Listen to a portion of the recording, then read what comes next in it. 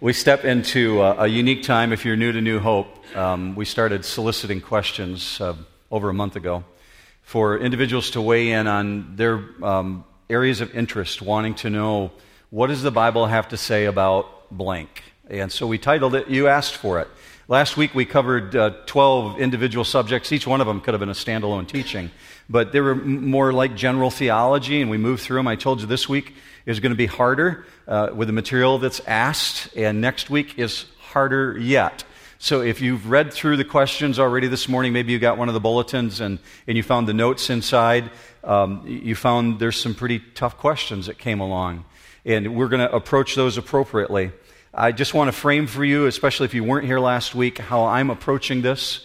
And I'm using James as my background. James 3, verse 1 says this, Let not many of you become teachers, my brethren, knowing that as such we will incur a stricter judgment. And I take this very, very seriously. While I'm accountable to you, I am more accountable to God. So while I may be afraid of you, I'm more afraid of Him. Okay? I understand the pecking order in who I stand before, and I stand with the Word of God in front of me. And so I have to teach accordingly to what I understand God. We step into a unique time. If you're new to New Hope, we started soliciting questions over a month ago for individuals to weigh in on their areas of interest, wanting to know, what does the Bible have to say about blank? And so we titled it, You Asked For It. Last week we covered 12 individual subjects. Each one of them could have been a standalone teaching, but they were more like general theology, and we moved through them. I told you this week is going to be harder with the material that's asked, and next week is harder yet. So if you've read through the questions already this morning, maybe you got one of the bulletins and you found the notes inside, you found there's some pretty tough questions that came along, and we're going to approach those appropriately. I just want to frame for you, especially if you weren't here last week, how I'm approaching this. And I'm using James as my background. James 3, verse 1 says this, Let not many of you become teachers, my brethren, knowing that as such we will incur a stricter judgment. And I take this very, very seriously. While I'm accountable to you, I am more accountable to God. So while I may be afraid of you, I'm more afraid of Him. Okay? I understand the pecking order in who I stand before, and I stand with the Word of God in front of me. And so I have to teach accordingly to what I understand God's Word to say. We know that questions always lead to more questions, right? So we're going to do our best to get through them. A lot of questions came back this week. You may have looked in your notes and saw there were some additional ones this week. Well, those were kind of some follow-up that we'll actually get to next week. But the primary ones are in bold print in your notes this morning. Understand, this is not information for the sake of information. That's not what it's about. This is about building a community of believers, understanding how God's Word speaks into our lives. So just know this, I want to be a great steward of your time. And the staff sit together throughout the week and plan these things out so that, one, you have opportunities to connect with each other, two, that you're edified by being in church together, but three, more importantly than anything, that you meet the living God, that you have a God encounter by examining His Word. And here's the hard thing. God says His Word is alive, He says it's active, and He says it's sharp. That means it hurts. It cuts. God's Word does things, and not always things that make us feel comfortable. But we recognize it as truth. So even when it's hard and when you really wrestle with it, know that God is speaking into your life for your good, not for your harm. That's what He means. So we're going to take on the issue of Satanology and demonology first, but before we do that, I'm going to ask you to pray with me that we would ask God's Spirit to be our guide. Would you join me in that? Father, we come before you recognizing that all of this would not matter one bit if you were not present, if your Holy Spirit was not our teacher and our guide. So we invite the presence of your Spirit. I know your Spirit is here in the presence of your people, indwelling us, but Father, we ask that your presence would brood over this auditorium, that it would be you whom we hear from, and that your word would indeed be alive.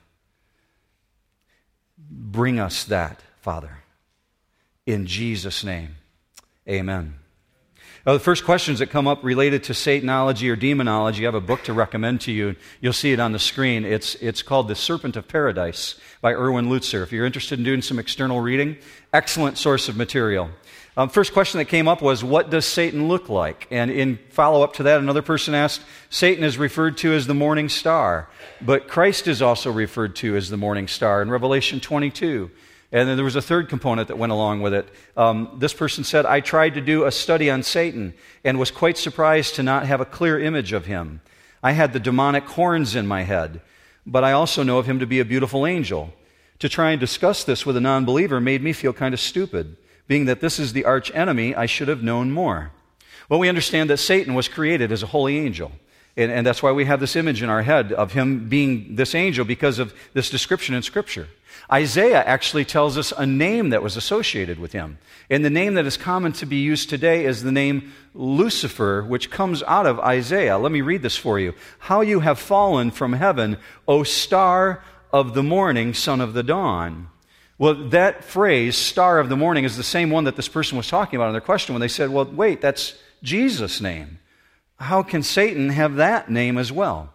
Well, understand that this phrase, star of the morning, is actually just that. It is a phrase. It's not a name or a title. It's the Hebrew word Hallel.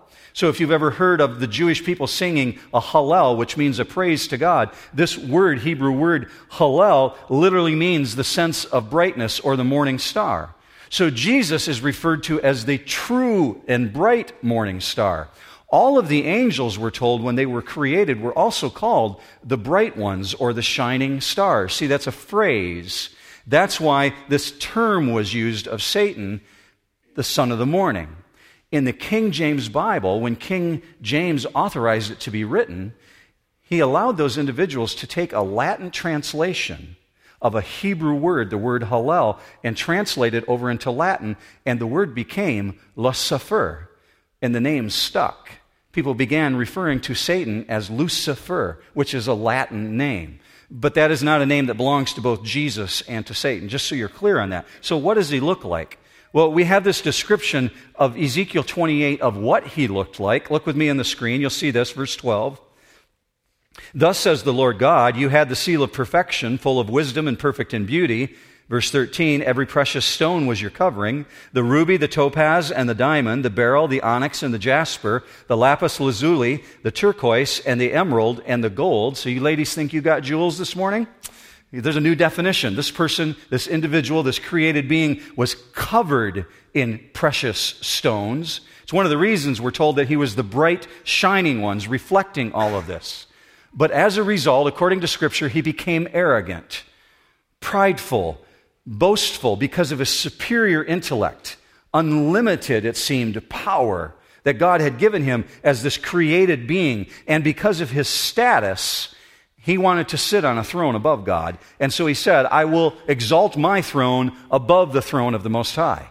For that very reason, God permanently removed Satan and cast him down. We looked at that a little bit last week. As we talk about Antichrist next week and end times things, we'll get back into that again. What does Satan look like today? Well, today we all have this image in our head of this guy with a red suit and little horns and a pitchfork, right? Some people see him with this dragon's tail. Well, where does that come from? Well, some of it comes from the book of Revelation in the sense that he's described as the great dragon. Some of it comes from medieval art in the 1500s, misinterpreting the Bible. The truth is, what culture presents Satan as a beast, is not consistent with Scripture. Matter of fact, you won't find a definition of what Satan looks like today in the Bible. When you look back at the Isaiah and Ezekiel passages, it says you were, your character was, you had been. Everything's past tense. So there's much that's lost about his appearance. Here's what we do know about him today. 2 Corinthians 11:14, Satan disguises himself as an angel of light. He wants what he once had. He wants worship. He wants praise. He wants adoration. He wants to be exalted. So he covers himself as an angel of light. But just as sin looks attractive at first to us, later revealing death, Satan seeks to deceive us, making himself look good, appearing as something other than what he is, which is pure evil. So Jesus has a name for him. It says this in John 12:31. He's called the ruler of this world. Ephesians 2:2, he's called the prince of the power of the air. 2 Corinthians 4, he's called the god of this world. Here's what I know about him in your life. He is the accuser of the brethren. He is the deceiver. He is the tempter. One person came to me after the last service and said, can he read my mind if he's that intelligent? No, he cannot. He's not omniscient. He's not God. He doesn't know all things, but he knows your weaknesses, and he knows how to play on them, and he has a horde of demons at his disposal. So he is the one who comes after you. Why? Because he hopes to gain the worship of the world. And you'll learn about that a little bit more next week. He has no physical likeness which we can grasp. He's a spirit being. The demons are spirit beings. So by their very definition, they're non-physical. And to try and put physical definition to them is not something that we can do or understand. Here's what he wants you to believe. He wants you to believe he's truth when indeed he is falsehood. So that's why we see this in 1 Peter 5:8. Your adversary, the devil, prowls around like a roaring lion seeking someone to devour. Here's the next stage of questions that came out of Satanology. These three that you'll see, they're in your notes as well. In an effort not to overestimate or underestimate Satan's power, how do Satan and his demons work? Can we be demonically oppressed or possessed? If so, why do Catholics seem to be the only ones performing exorcism? Third, how much can Satan and his demons really do to Christians versus non-believers? Well, first understand, I am not a guy looking for a demon behind every bush, okay? That's just not who I am. But I want you to know they are real. I have encountered them in my own life, in present day age. You obviously see evidence of them in the Bible. And they do seek to destroy. They are the fallen ones. But there is a distinct difference between demon possession and demon oppression. And it's very important that you as believers understand that. Matter of fact, I'm going to take you to a passage where you see demon possession in the Bible so you understand a physical appearance of it. Demons do have the ability to control the thoughts and the actions of individuals whom they possess, even to the degree of being able to speak through them. Look with me up on the screen and you'll see this church example. The Jewish form of church is called a synagogue. Luke 4:33, and a demon shows up in church. In the synagogue, verse 33, there was a man possessed by the spirit of an unclean demon. And he cried out with a loud voice, "Let us alone. What business do we have with each other, Jesus of Nazareth? Have you just come to destroy us? I know who you are, the Holy One of God." And you see examples throughout the Scriptures where demons who are possessing people throw them into fire, throw them into water. They roam cemeteries naked. They scream out with guttural voices, obviously controlling them physically. That's demon possession. Christians, however, experience demon oppression, in which demons bring attacks against us. Demons cannot possess a believer in Jesus Christ. As a matter of fact, as you look at the Bible and you see throughout the New Testament many passages dealing with spiritual warfare, but you will find very clearly is there's no instructions for a believer to cast a demon out of another believer. It just isn't going to happen. It is absolutely unthinkable that God would allow His own, who were purchased and bought with the blood of Christ, who are the new creation, to be possessed by a demon. God is not going to compete for space with a demon. It just isn't going to do it. You are the believers in God who are indwelt by the Holy Spirit. So we're told this in 1 John 4:4, "You, dear children, are from God and have overcome them, because the one who is in you is greater than the one who is in the world." The them that passage is talking about is evil spirits. You have overcome them because of the one who indwells you, the very Spirit of God. So what's going on with exorcism? What's going on with demons being cast out? A legitimate question.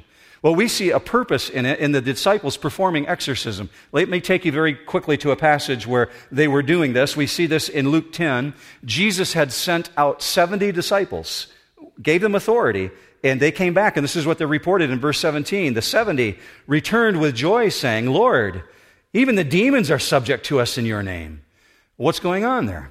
Jesus is showing His dominion even over the demonic world. The actions of the disciples are verifying something. They're verifying that they're acting in the authority of Jesus' name, and they're acting completely under His authority. Now, it's obvious what's going on here is training for them, very important to the training of the disciples, but it appears something happens gradually throughout the New Testament. It appears that exorcism is exchanged for evangelism. Individuals who were previously practicing casting out demons begin leading people by the tens, by the hundreds, by the thousands to faith in Jesus Christ. So there's this really significant shift in the New Testament regarding demonic warfare. Romans to Jude, the teaching books of the New Testament, show lots of demonic activity. But in every case, believers are told to stand firm against the attacks of Satan, put on the full armor of God, to resist the devil and he will flee from you. There's no instructions necessarily given to cast demons out of others, not meaning that it doesn't happen and it's not significant. But that's not the priority. The priority is this, to lead a person to faith in Jesus. That leads to their spiritual well-being. So that puts to death the issue of who's got control over who. So we stand in the truth of the Word and in the name of Jesus, and that puts final resolve over to who controls what. So we get this next question that came in. I'm not quite sure of the angle it's coming from. I just wanted you to see it, and I'm going to try and interpret the best way I can. He quoted Ephesians 6:12. For our struggle is not against flesh and blood, but against the rulers, against the authorities, against the powers of this dark world, and against the spiritual forces of evil in the heavenly realms. Ephesians 6:12. What part of me is interacting with this spiritual world? Wasn't quite sure how to interpret that, but my experience, having encountered demonic activity, all of you is interacting with the spiritual world. Your soul, your spirit, your mind. Physically, when you encounter that, you'll know precisely what I mean. Here's what I do know for sure about Satan and his activities. His doom is sure, to quote a really old hymn. Look with me up on the screen. Revelation chapter 20, verse 10. The devil was thrown into the lake of fire and brimstone, where the beast and the false prophet are also, and they will be tormented day and night forever and ever. Okay, we'll put an end to the Satanology thing and move into the next category. I titled it WWJD. I know you've seen the bracelets, What Would Jesus Do? It's really couched under morality. Morality specifically, our conduct. And I want you to hear me on this, church. If my passion begins to leak out in this category, understand this is very, very personal for me on multiple levels. And I will explain that as we move forward. First of all, I am passionate for the truth of God's Word. And when individuals seek to distort God's Word for their own personal agenda, I know it grieves God deeply. So we have to make sure we understand what is God saying. Here's the great thing about the Bible that you hold in your hands this morning. The great thing about the Bible is this. God makes it really, really clear that what He says does not change with culture. It just doesn't. The word of the Lord stands forever, right? We understand that. So look with me on the screen. Here's some great passages. Isaiah 40, verse 8. The grass withers, the flower fades, but the word of our God stands forever. Heaven and earth will pass away, but my words will not pass away. Jesus said that himself. So that means 6,000 years ago when God was speaking is just as relevant to what he has to say today because he never changes, church. He never changes. That's why Scripture says this, James 1:17, He's the Father of lights with whom there is no variation or shifting shadow. And he also says this, for I, the Lord, do not change. Here comes the first morality question. The topic of war is often debated.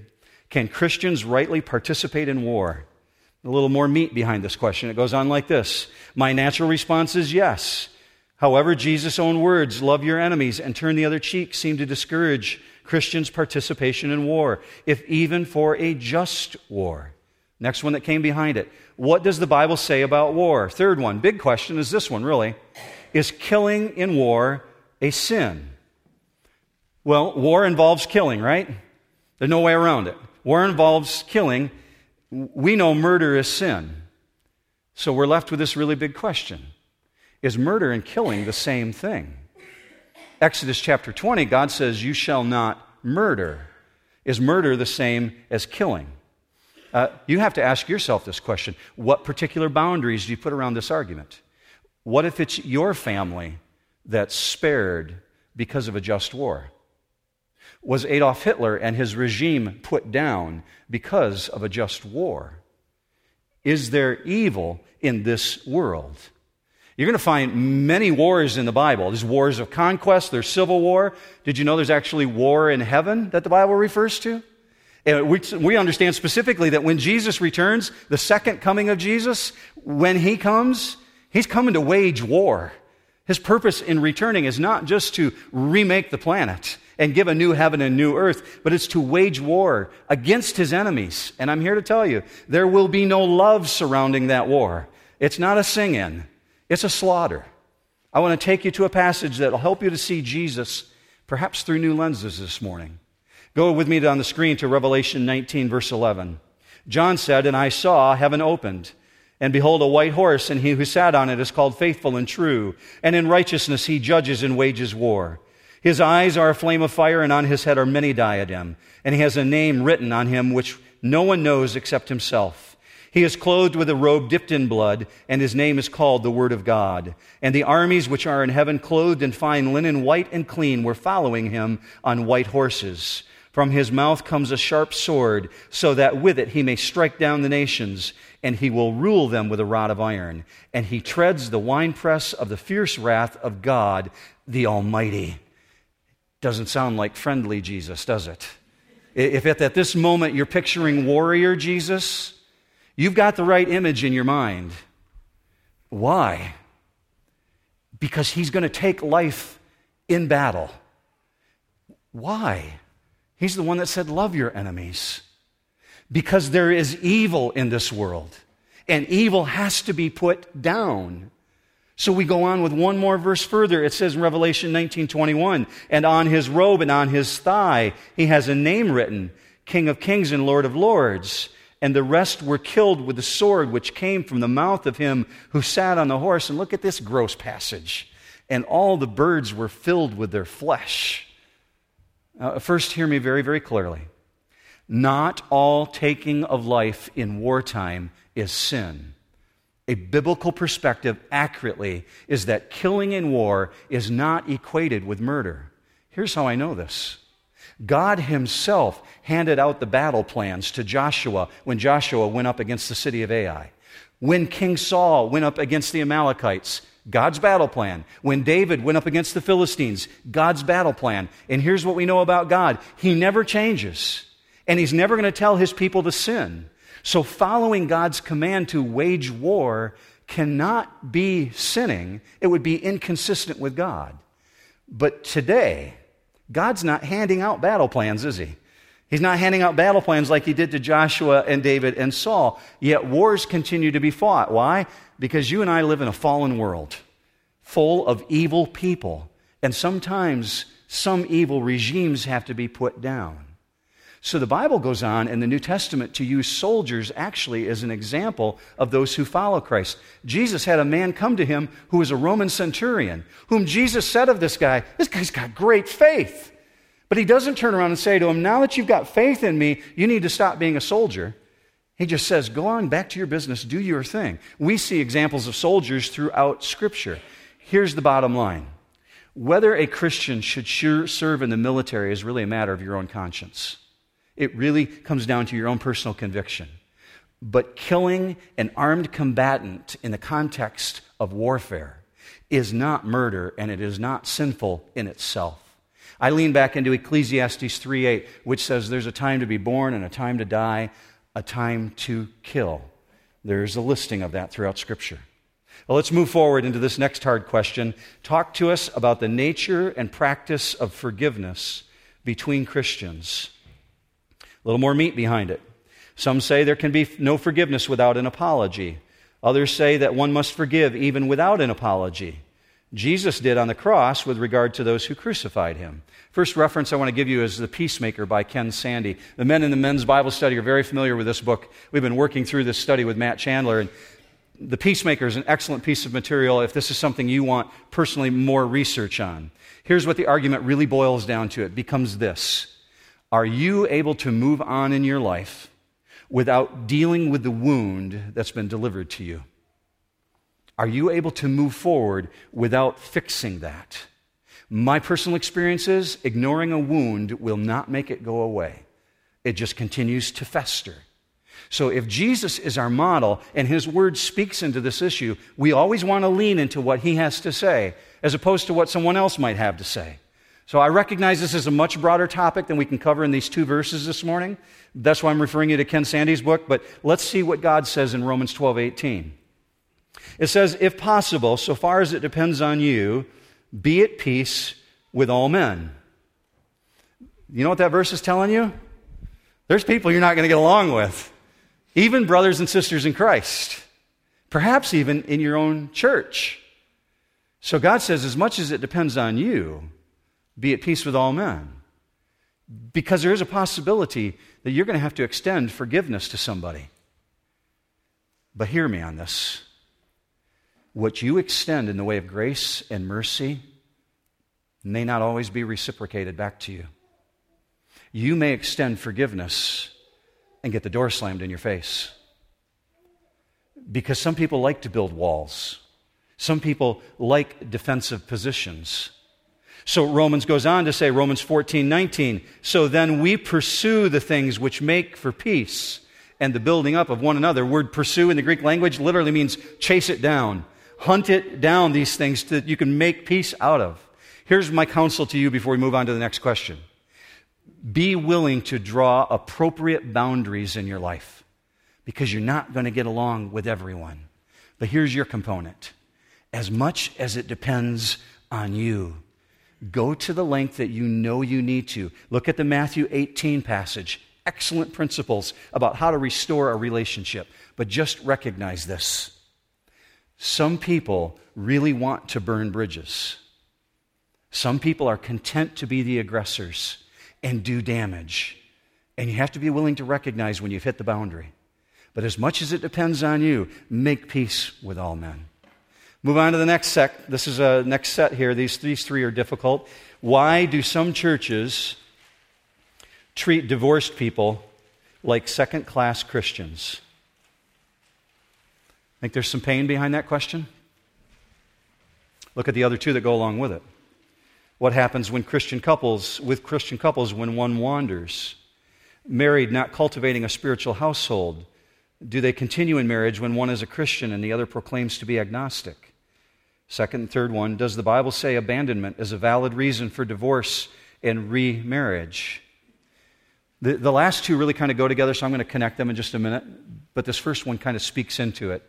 Why do some churches treat divorced people like second-class Christians? I don't know why. I know that the ground is level at the foot of the cross.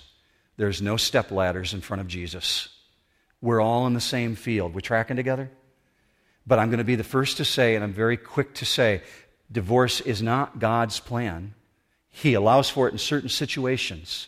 But we all know, and anybody who's been through divorce understands, going through divorce is made to appear so simple by today's culture and media, making it look as though it leaves no damage whatsoever. People just move on and they're happy. We know it leaves a path of destruction. There's nothing simple about it. Why does the church react in the way that it does? I think it's over confusion over these next 2 questions, not understanding what does God's Word say about this issue. When it says this, what happens when Christian couples, when one wanders, married not cultivating a spiritual household? Do they continue in marriage when one is a Christian and the other proclaims to be agnostic? And if you're not familiar with the term agnostic, it's someone who's not sure if there's God. He may be there, he may not be there, he may not be knowable whatsoever. A deist believes there is a God, but he's unknowable. An atheist says there is no God. Agnostic, somewhere in the muddy middle. They're not sure there's even a possibility. So it's obviously a person who's not pursuing a life with Christ. So next question was, does the Bible say abandonment is a valid reason for divorce and remarriage? Why do I link those 2 together? Because a person who's in a relationship in marriage finds themselves sometimes with a person who abandons the things of God and has no interest in a godly life whatsoever. What are we to do with that? Well, we have to look at Scripture, and Scripture is really clear about what marriage is. It's part of the creation mandate. And it's the only thing in the creation that God pronounced not good for man to be alone. Think about this. Days 1 through 6, it's good. God said it's good. God said it's good. It's good. He gets to man being alone. He says, that's not good. So he brings man and woman together. The two shall become one flesh. We get that. We've heard that. So throughout the New Testament, we see this beautiful image that marriage represents this picture of God in relationship with His people, especially in the New Testament. Jesus is shown as the bridegroom. We're shown as the bride. The church belongs to Him. That's why this imagery is used. So because of this importance that the Bible places on marriage and because of what it pictures, this beautiful relationship, it's not surprising that God puts severe limits on divorce. Here's the confusion. You go to Deuteronomy chapter 24 and you get these really vague ideas of divorce. Deuteronomy chapter 24, it gives ideas, ethereal thoughts behind it, but it's not specific. So the rabbis started developing their own interpretation. And in their interpretation, they literally were telling people, hey, if your wife burns toast, you can divorce her. They ended marriages over bad meals. Weird things like that. They found any excuse they wanted to trade out wives. Jesus shows up on the scene, and He shows that the Mosaic law is not justifying divorce, but rather it limits it severely in Matthew 19. And by the time you get to Matthew 5, Jesus gives us an idea of the permanence of marriage when He begins talking about the justifiable reasons. You can look at that later, but He says specifically the one biggie, adultery. He said if a person finds himself in an adulterous relationship, they have absolute permission to end that marriage. But then comes 1 Corinthians 7, and the question of abandonment slides in because it's part of the text of God's Word. And Paul used an illustration that's very easy for us to understand. In verse 15 of 1 Corinthians 7, he says, here's the deal. You've got a woman who's a believer who's married to a man who says, I'm not interested in the things of God. What is she supposed to do? And then he reverses it, and he says, you got a man who's a believer and a woman who says, I'm not interested in the things of God. Stop trying to make this thing work. I don't want it to work. Paul says you got to let them go. They're under no yoke. They're under no bondage. You're not under any obligation to keep that marriage continuing if they say, we don't want to be part of this. It's very hard stuff. But it's clear in Scripture there is justification for divorce. But because there's this lack of clarity, the church hasn't known how to respond to it. Sometimes, unfortunately, divorced Christians get treated like second-class Christians. Here's what we understand. The Bible has a pattern for marriage and a pattern for a very healthy marriage. And a healthy marriage is the key to success in society. And that sets us up for the next questions that are coming. So if you've been waiting for the questions on homosexuality, here they come.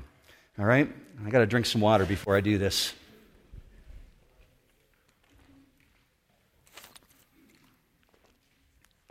Can a Christian go to a gay marriage? Is it possible to be a gay Christian? Can you be a Christian and be homosexual? Clearly define the biblical stance towards homosexuals, whether or not they claim to be Christian. If you have a friend that is gay and they invite you to the wedding, is it wrong to do it? What about Christ not proclaiming homosexuality a sin? How do you discuss this with others? Feel the tension in the room building? Okay, it's real, right? I will tell you for too long the church has ignored these issues. I'll speak to that in just a moment. Let's take that last question off the list for this reason. Does God ever change? Okay. Is Jesus God? I and the Father are one. No man gets to the Father except through me. Jesus doesn't have to speak again about an issue that God has already spoken about. So just so we're really, really clear, Jesus is God. He has spoken about this. So Jesus didn't need to say, you know what, kidnapping is wrong. Well, God had already spoken to that. There's a lot of things that Jesus didn't speak to. He doesn't have to speak to this specific issue. But if you've struggled with that, just respond that way. Jesus and God are one. They are the Father and the Son in unity together. So I want to refer you to a few books before we move into this because I think there's some individuals who struggle with same-sex attraction that have spoken to this far better than I can. Gary turned me on to this book. You'll see these ones referred to up on the screen. This one, Homosexuality and the Christian by Dr. Mark Yarnhouse. Really great book. It helps answer questions for parents, how to explain this to children, how to work through this issue. Another one is called Washed in Waiting. Excellent book that you might want to look at yourself. And then this third one that I'm going to refer to in just a minute, and it's called Is God Anti-Gay? And this is written by Sam Allberry. And I'm going to refer to it in just a minute because I think Sam did an extraordinary job helping us to understand how does the church respond to this? What does God's Word have to say? Here's what we know. In Western culture today, we have a term for someone who has homosexual feelings, and the term is gay. And this term gay refers to now, today, far more than someone's sexual orientation. It really has now begun to refer to someone's identity and to their lifestyle. I want you to hear me on this. You are more than your sexual attraction. You are more than what your sexual attraction is, or your sexuality, or whatever else you struggle with in your life. You are far more than that. Let me help you to put some flesh on this as Sam speaks to this. I just want you to hear a paragraph from a man who in his 40s has struggled with same-sex attraction since he was 14. And this is what he has to say about that particular issue, how we identify ourselves.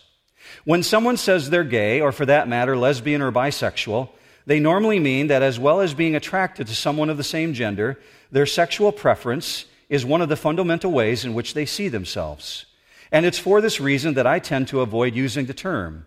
It sounds clunky to describe myself as someone who experiences same-sex attraction.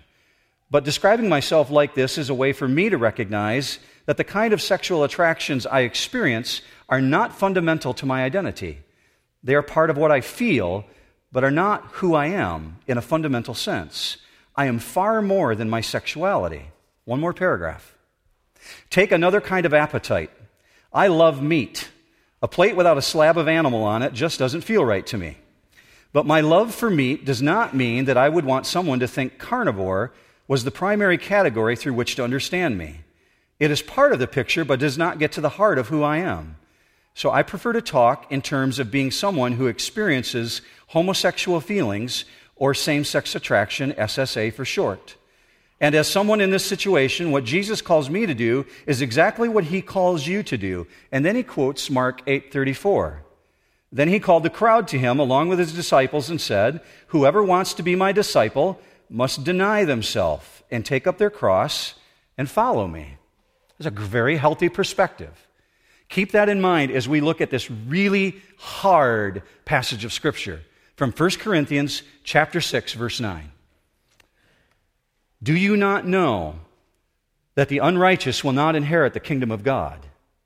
Do not be deceived. Neither fornicators, nor idolaters, nor adulterers, nor effeminate, nor homosexuals, nor thieves, nor the covetous, nor drunkards, nor revilers, nor swindlers will inherit the kingdom of God. Such were some of you. But you were washed, but you were sanctified, but you were justified in the name of the Lord Jesus Christ in the Spirit of our God. So right away he says, and I've underlined it, do not be deceived, because this is a high-stakes game we're playing. There are some people who will not be in the kingdom of God based on how they respond to God's word. So he says, do not be deceived. There's an absence of heaven in someone's future over this issue, because they're willing to reject what God has clarified. This becomes the consummate example of someone saying, I don't care, I want my own way regardless, and who are you to tell me differently? So he says very clearly, do not be deceived, because there are those who will attempt to alter this truth and to shape it to their liking, to adapt it to their interpretation. So I understand this really becomes a gospel issue.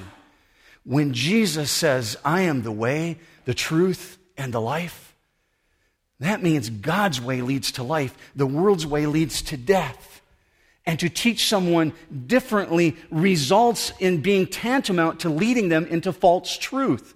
It can lead them directly to hell, not to the kingdom of God. So Paul says, don't be deceived about this. Understand very, very clearly. Here's where my passion is going to leak out if you think it hasn't already. This is not an us versus them issue. It's not a we versus they. We all struggle with fallenness every single day. The truth of the issue is we are dealing with eternal souls, souls that matter to God. So we desperately need to understand the magnitude of our God's holiness on this issue. I have to personally lean back into my own experience to help contextualize this for you. My general experience is this: the church and Christians in general have handled this issue incredibly poorly over the last 20 to 30 years since it has come on the public scene. I only have to think back to my college days. A 20-year-old man destined for my aviation career. All of my energy was focused on aviation technology and my future as a pilot. And I was focused on the things that I believed that I was going to do after school. And one of my friends in flight school approaches me, who is a year older than me, and meets me in the student commons and says to me, "Mark, I got to talk to you. I am really struggling and I don't know what to do." Now, this guy lives in the dorm with me. He says, "I am drawn to the other guys in our dorm. I don't know what to do with this. I have these same sex attractions. What do I do?" Now, I was unequipped, 20 years old. How do I respond to that? I wasn't properly tooled. This is in the 80s. So my response, the safe Christian phrase, "I'll pray for you," I threw that out there. And it falls sometimes so short when we really don't mean it and we're not going to back it up with something. Now, I was really looking for how to build into this guy's life, and so I went looking for counsel. That night, I went and found my RA. I said to my dorm RA, "Hey, here's the deal." I explained to them the conversation. I said, "How would you approach this?" And he said, "Well, who is it?" In that moment, I told him his name. The next day, he said to me, "I'll take care of it." I let that slip out of my mind. The next day, I walk out into the student commons parking lot, and I see my friend putting his luggage in the back of the car. The school had evicted him from school. Does the church respond poorly? This was a Bible college that I was in. If anyone should have been equipped to talk with him and work through this in that situation, they should have been. So if this causes tension in your life, just know that it's okay. Know that I understand. I understand because I've been there. This is an incredibly personal subject. So I come into this next word not lightly. This is the word that God uses in the Old Testament when he looks at sexual misbehavior. I want you to see the Hebrew word on the screen for abomination, because it's very consistent with what he uses in the New Testament. And this word abomination is something that is disgusting to God or an abhorrence. Now, individuals in today's society, many in today's culture, are going to look at that and say, "So what? I don't recognize the Bible as a moral authority. It's not significant in my life." You especially would expect atheists and skeptics to say that, right? Well, here's an atheist for you to look at, Christopher Hitchens. This is his response. And this is what I would expect out of Christopher Hitchens. What do I care what some Bronze Age text says about homosexuality? He's being honest. He's just telling you who he is. But this next individual is not an atheist. This is a God-fearing person, William Lane Craig, but he gets it right. The best way to defend the legitimacy of the homosexual lifestyle is to become an atheist. Because he's right, because God's really clear on the issue. God speaks specifically to this.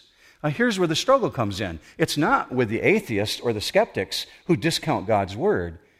It's with individuals who are practicing homosexuals, who are activists, who are not atheists, who argue the Bible legitimizes general homosexual behavior. And there's 3 defenses that come along with it that I'd like you to hear. And their argument generally sounds like this: the Bible has been misunderstood where homosexuality is concerned. So I'm going to put on the screen for you 6 Bible passages that you can look at. Just write them down. They're not in your notes. And you can read. This is the 6 passages in the Bible where God speaks about the issue of homosexuality. We're going to leave it up on the screen for just a minute. Just know that Romans 1 is the primary target. And it becomes the issue of most debate. Most pro-gay advocates will say Romans chapter 1 has 3 possible categories to it. And I just want you to hear me as you're writing down the verses. Here's argument number 1. That Romans 1 is condemning homosexual acts that occur in conjunction with idol worship in the time of the first century. Here's argument number 2. That Romans chapter 1 is condemning homosexual acts outside of a monogamous relationship. And here's argument number 3. That Romans chapter 1 is condemning unnatural homosexuality. Meaning that someone was a heterosexual and decided to begin dabbling in homosexuality, leaving their natural position. So we need to take just a really brief examination of Romans chapter 1. And there's no way you can be brief with Romans 1, but I'm going to do it in just a couple minutes. If you've read Romans 1 before, you know what I mean. But I'm just going to give you a cursory overview. Understand what's going on here in Romans 1. Romans was written from Corinth, which is this incredibly debaucherous city. So if Paul's going to write anything about sexual practices, he's going to write about it from Corinth. And chapter 1 turns our attention immediately to the consequences that come into someone's life when they reject God. So if you skip all the way down, if you got Romans 1 open right now, skip all the way down to verse 19, what you see is that everyone, we're told, naturally knows there's a creator. His argument is God's fingerprints are all over creation. Verse 21 says there's a cosmological defense for it. In other words, when you get to verse 20, he says, everyone's without excuse. We all know that there's a God. So chapter 1 goes on like this. Humanity has rejected God's truth. So verses 21 through 23 say, humankind has done something as a result of rejecting God's truth. They've exchanged what was natural for something that is unnatural. They've exchanged the natural worship of the one true God, the creator of the universe, for an unnatural worship. They've exchanged the natural use of body for the unnatural use of body. So here's just a cursory overview. When you look at Romans 1, know this, there's 3 times in Romans 1 when it says this, God gave them over. God gave them over. God gave them over. In each case, he gave them over to sin because of their refusal of who he is. And so it says 3 more times, as a result, the people exchanged the natural for the unnatural. So here's a 30,000-foot view in summary. Romans 1 is saying, God has innately made himself visible to everyone. There's no argument with it. But he's been rejected and replaced. And because of this, God has delivered 2 temporal punishments. Punishments here on planet Earth. Abominable sexual behavior, it's that hard Hebrew word, abominable. Abominable sexual behavior and an immoral mind. That's what takes place in the lives of people who have rejected God. So if you want the 30,000-foot view, this is what it is. In the same way that people naturally know there's a God and are naturally drawn to worship him, but reject him, with creation even demonstrating itself that God's got power over it, people naturally also and instinctively know right sexual practices because of the way that God designed the human body. That's what Romans 1 is all about. So here's the truth of this.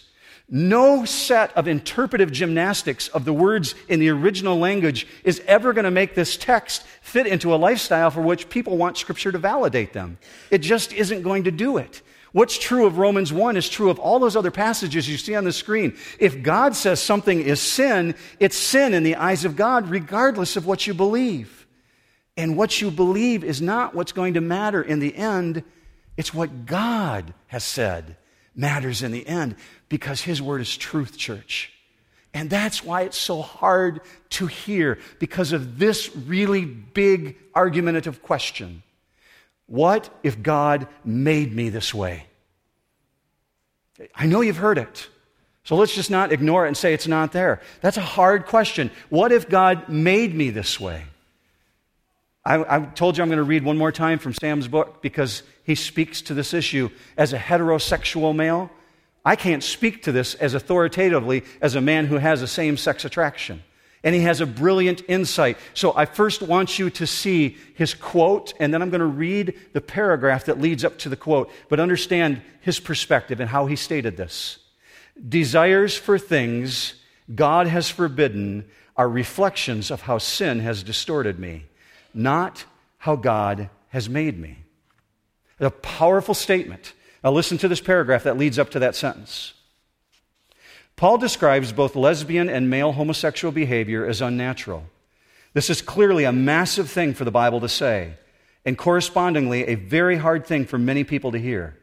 Some have wondered whether unnatural might refer to what is natural to the people themselves. If so, Paul would be talking about heterosexual people engaging in homosexual activity and thereby going against their natural orientation. Paul would therefore not be condemning all homosexual behavior, but only that which goes against the person's own sexual inclinations. But attractive as it may be for some, this view cannot be supported by the text. The words for natural and against nature do not describe our subjective experience of what feels natural to us, but instead refer to the fixed way of the things in creation. The nature that Paul says homosexual behavior contradicts is God's purpose for us, revealed in creation and reiterated throughout Scripture. Last paragraph. This shows us why it is not true for those with SSA to say, "But God made me this way." Paul points in Romans 1, it is that our nature, as we experience it, is not natural as God intended it. All of us have desires that are warped as a result of our fallen nature. Desires for things that God has forbidden are a reflection of how sin has distorted me and not how God has made me. Now, I want you to look at 1 Corinthians now through that lens. And it says this about all of us. 1 Corinthians 6:9, do you not know that the unrighteous will not inherit the kingdom of God? Do not be deceived, neither fornicators, nor idolaters, nor adulterers, nor effeminate, nor homosexuals, nor thieves, nor the covetousness, nor the drunkards, nor revilers, nor swindlers will inherit the kingdom of God. Be very clear when you leave here this morning. The Bible does not describe homosexuality as more sinful than any other sin. All sin is egregious to God. All sin is offensive. Homosexuality is one of the practices of many things on 1 Corinthians chapter 6.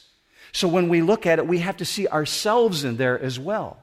The Bible does not teach homosexuality as something Christians will never struggle against. It's a reality in our world, but it can't define the person. I know this, God's forgiveness is just as available to an adulterer as it is to the thief, as it is to the person who struggles with these same-sex attractions. So God promises strength for victory in Jesus to everyone who believes. That's why Jesus said, you've got to deny yourselves, pick up your cross, and follow me, not give in to your lust.